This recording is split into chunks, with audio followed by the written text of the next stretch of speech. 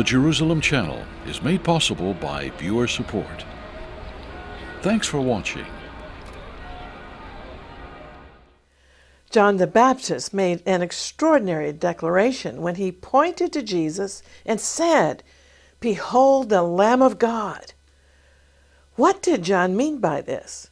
To understand the significance of his words, you have to know that in Bible days, in the Jerusalem temple, there were daily animal sacrifices as a sin offering to God. These sacrifices went back to the time of Moses, where God had instructed the Jewish people when, where, and how to conduct these offerings. This shedding of blood to atone for sins was foreshadowed in an even earlier time of history when Abraham offered to sacrifice his son Isaac to God. Today I'm going to look at the spiritual significance of a landmark turning point in Jewish life, the observance of Passover, and its meaning for you.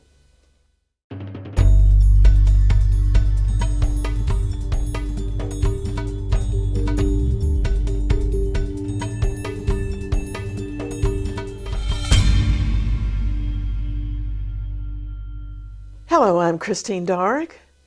The night before the Israeli nation left the slavery of Egypt in order for their firstborn to be saved from the angel of death, every Hebrew family had to eat the Passover lamb and smear the lamb's blood over their doorposts. When the angel of death saw that symbolic blood marking, that house became a safe house. This was a prophetic picture of the blood shed by Jesus upon the wood of the cross centuries later. And it's remarkable how the Passover celebration ties in with the final days of Jesus' earthly life. He also had a Passover meal with his disciples and would then be sacrificed just as John describes him. Behold, the Lamb of God. Before the Jewish festival of Passover, Jesus said to his disciples, "With great desire, I've desired to eat this Passover with you." To understand the Lord's heart and why this meal was so symbolic and important to him, we have to do a background search into the deep meaning of Passover. Just as Christians enjoy a Christmas feast and Americans anticipate a Thanksgiving meal, the Jews enjoy the Passover holiday meal each year in the springtime. The meal is called a Seder. Seder means order, because during the meal there's a liturgy, an order of service, to remember Israel's freedom and deliverance from Egyptian slavery. Now keep this in mind. Jesus died on the 14th day of the Hebrew month of Nisan, and the Passover holiday begins on the 15th day of Nisan. There's hardly a Jewish home anywhere in the world that doesn't celebrate some kind of a Seder in honor of the holiday. As I said, Seder means order because the entire night follows a script known as the Haggadah. Haggadah means recital. The Seder is an elaborate dinner with elements on a festive Seder plate. It's held on the first night of Passover, in which the narrative of the Exodus from slavery to freedom is told in detail. Seder night has been a way of teaching that portion of the Bible to families from generation to generation. And the idea of spring cleaning is attached to the holiday because unleavened bread is required by God during Passover's week-long festival of unleavened bread. And therefore every Jewish household must rid itself of all leaven. The festive meal is the most elaborate meal of the year in Jewish homes. They believe Seder night is a holy night, when the holiness of God returns to earth to recount the Exodus. The meal has many steps. First is the Kiddush, the blessing of the wine. Family members are invited to dip vegetables in salt water. That's reminiscent of the tears of God's people when they were in bondage to slavery. Mysteriously, and listen with spiritual ears to the symbolism I'm going to tell you, There are 3 pieces of matzah bread put in a ceremonial cloth, and the middle piece is broken. The middle broken matzah is wrapped in a napkin and hidden away to be the dessert at the end of the meal. The next step is the reciting of the Passover story, which rehearses the 10 plagues. And next is the blessing of the matzah bread, followed by the eating of bitter herbs and a matzah sandwich that's stuck together with a sticky paste that symbolizes the bricks and mortars of slavery. After feasting on the holiday meal, the dessert, that broken piece of matzah that was hidden in its shroud somewhere in the room, is searched for by the children. And what do you think that broken matzah bread wrapped in a napkin and hidden away suggests? Yeshua, that's Jesus' Hebrew name, is the broken, sinless bread of life come down from heaven. He was buried in a shroud and will be discovered someday by the entire Jewish family. Finally, at the Seder meal, grace is said afterwards and psalms are read, and at the conclusion of the evening, there are prayers to believe next year in Jerusalem. But really, we no longer need to say next year in Jerusalem because the Jewish people have been restored to their land, and there's a continual call from Jerusalem to come home now. There's also lots of singing on Seder night, and children play a central role, asking questions. Another tradition sets an empty chair at every Passover Seder meal for Elijah, because God will send Elijah back to earth before the coming of the Lord. Most Seders don't end before midnight. One rabbi said that Passover is a time to free ourselves from the bondage of everyday living and to bond with our Creator and our family, to laugh, cry, sing, and dance. It's a time to share and even to disagree and argue a bit, because that's the Jewish way of discussions. Now let's shift to the New Testament in Jerusalem. Jesus brought a new revelation to the Passover story.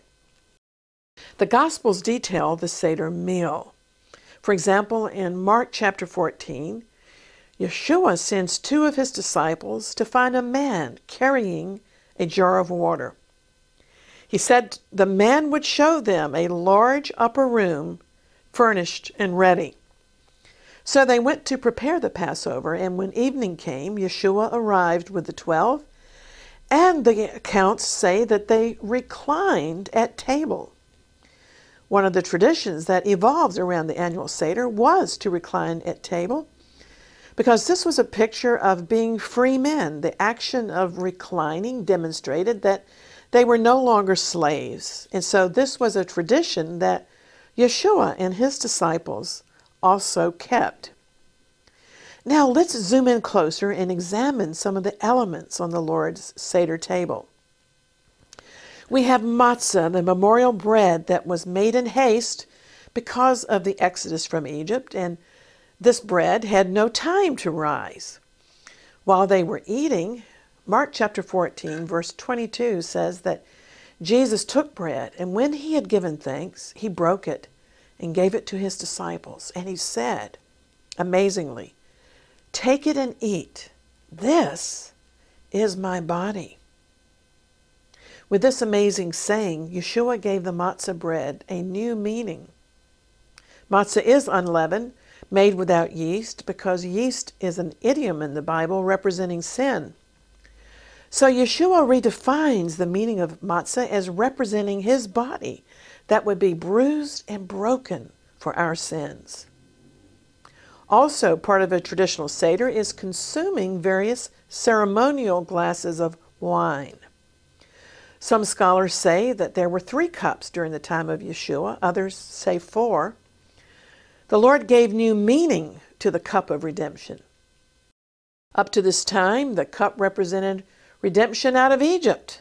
But now, Yeshua updates the script and redefines the cup as representing his blood that will institute the new covenant prophesied in Jeremiah chapter 31 and verse 31. Let's look at that in the Old Testament. It says, "The days are coming, declares the Lord, when I will make a new covenant with the people of Israel and with the people of Judah." This Lord's cup at the last Seder now becomes the cup of redemption in his blood through the new covenant. He took the cup and said to them, "This is my blood of the new covenant, which is shed for many. I tell you the truth, I will not drink wine again until the day that I drink it new in the kingdom of God." As the meal continues, let's look at Matthew, the Gospel of Matthew, chapter 26, which describes the Seder, and verse 23. Here Jesus says, "The one who has dipped his hand into the bowl with me will betray me." That indicates Judas was given a seat of honor near to Jesus. This action of Judas dipping his hand into the same bowl with Yeshua refers again to the traditional Seder meal, because a specific observance during the meal was to dip the matzah bread into bitter herbs. So this wasn't Leonardo da Vinci's Last Supper, but it was an authentic Jewish Passover Seder. The Lord brought new and greater meaning to its elements and made it a memorial of his death. The Lord's last Seder became a meal that no longer only remembers the exodus out of Egypt, but also the exodus out of sin into eternal life for all who will put their trust in the Savior. I hope you can see that. Now let's look further into these mysteries revealed in the New Testament. Although Jesus was falsely accused of being a glutton and a drunkard because he was willing to associate with sinners, the Gospels don't portray him as a man normally given to appetite. Yet Jesus especially anticipated and looked forward to eating this particular Passover meal before his suffering and death. Let's examine the Lord's intense desire expressed in Luke chapter 22 and verses 15 and 16. "And he said unto them, With desire I have desired to eat this Passover with you before I suffer. For I say unto you that I shall not eat this meal again until it is fulfilled in the kingdom of God." With desire I have desired is an idiomatic expression in Hebrew meaning intense desire, meaning I have greatly desired. Let's try to imagine some of the reasons why Yeshua intensely anticipated this meal. I can think of at least 3 important reasons.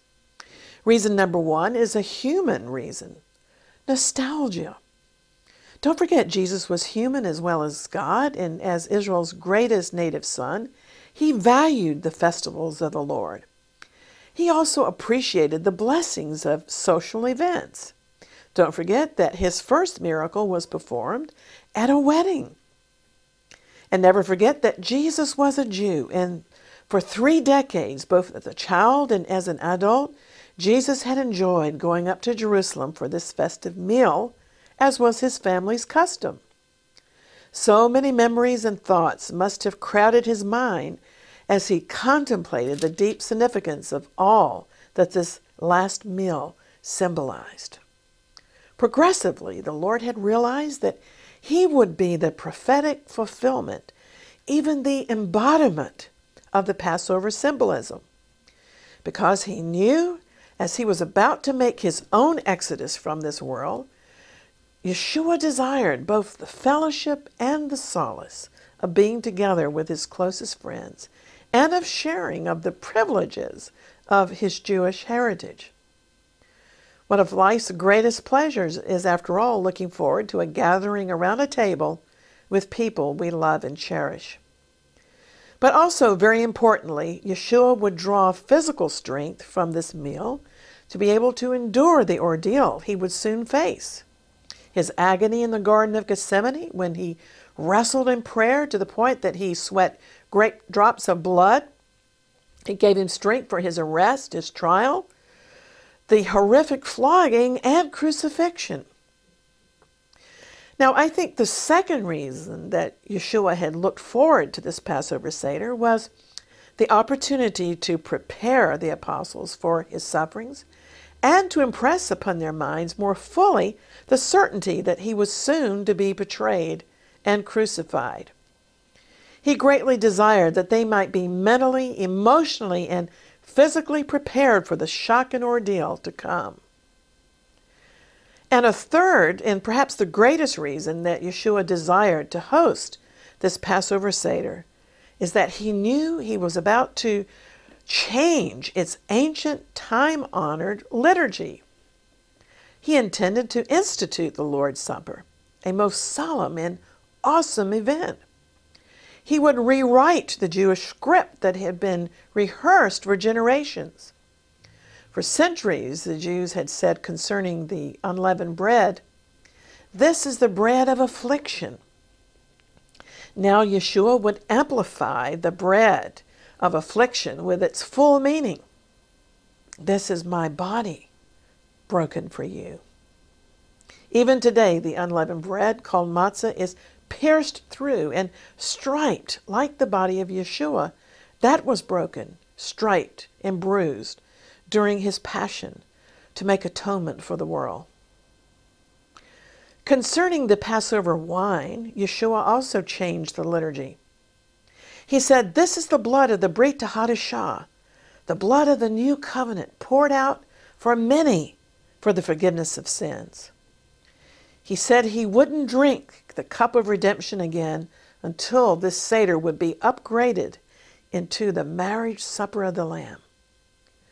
Thus, Yeshua predicted that the ancient Passover Seder would undergo two glorious changes. First of all, at his first coming, the Passover meal was upgraded to the Lord's Supper to memorialize our exodus from sin. And he said at his second coming, the Lord's table will be upgraded again when he will drink wine with us in the kingdom of God.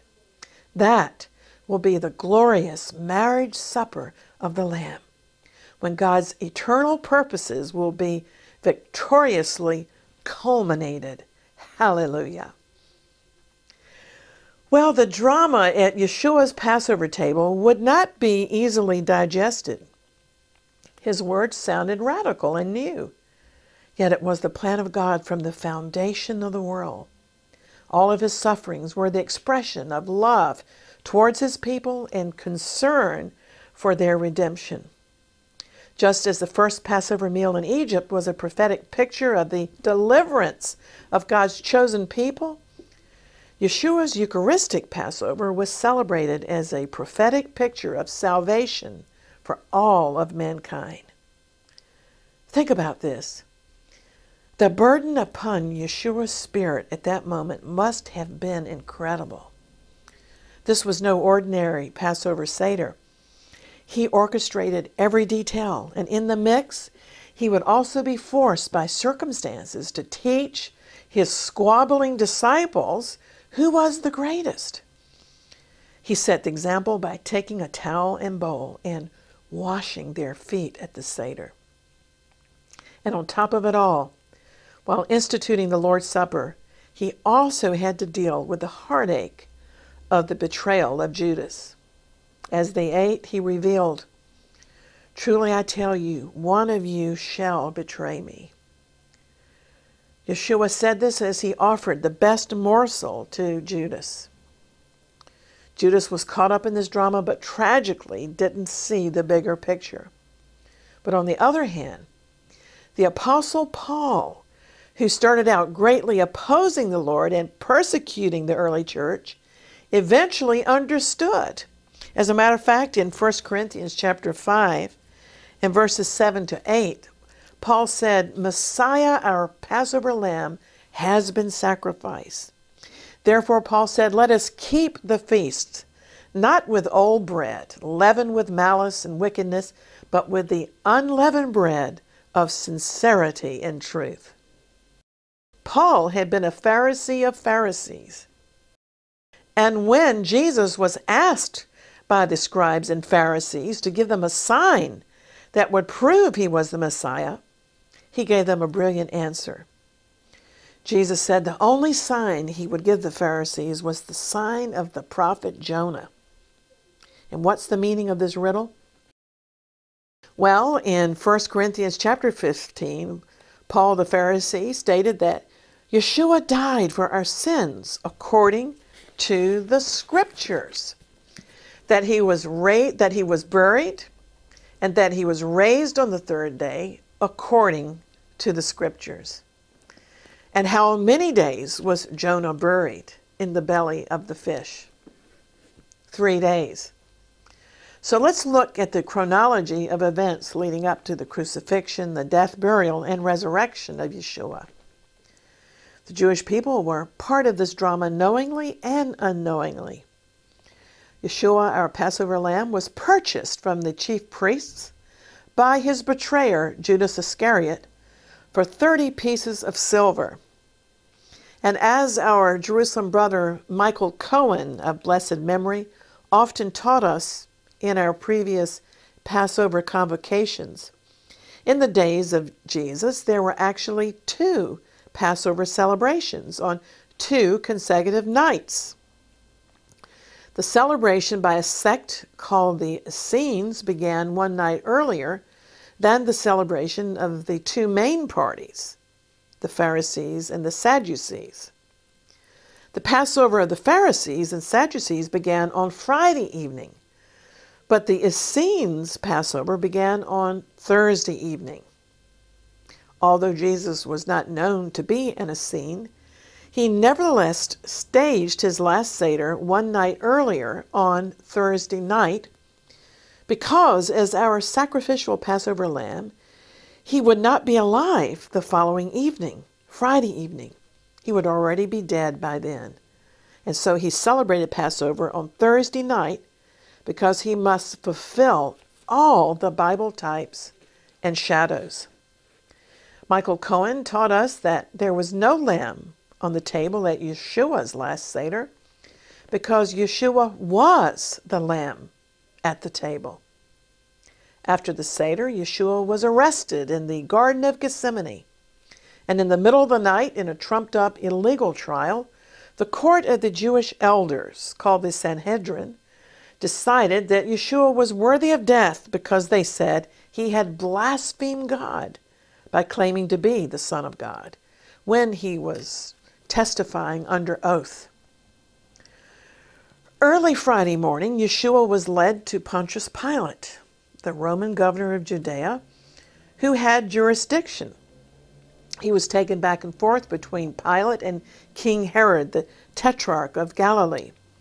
But he was scourged and condemned to death by Pilate and crucified at 9 o'clock in the morning. The Passover lambs were slaughtered from 9 in the morning until 3 o'clock in the evening when the high priest shouted, "It is finished." This was the exact time that Yeshua was suffering on the cross to make atonement, and when he also shouted himself from the cross that the work of atonement was finished at the time of the evening sacrifice.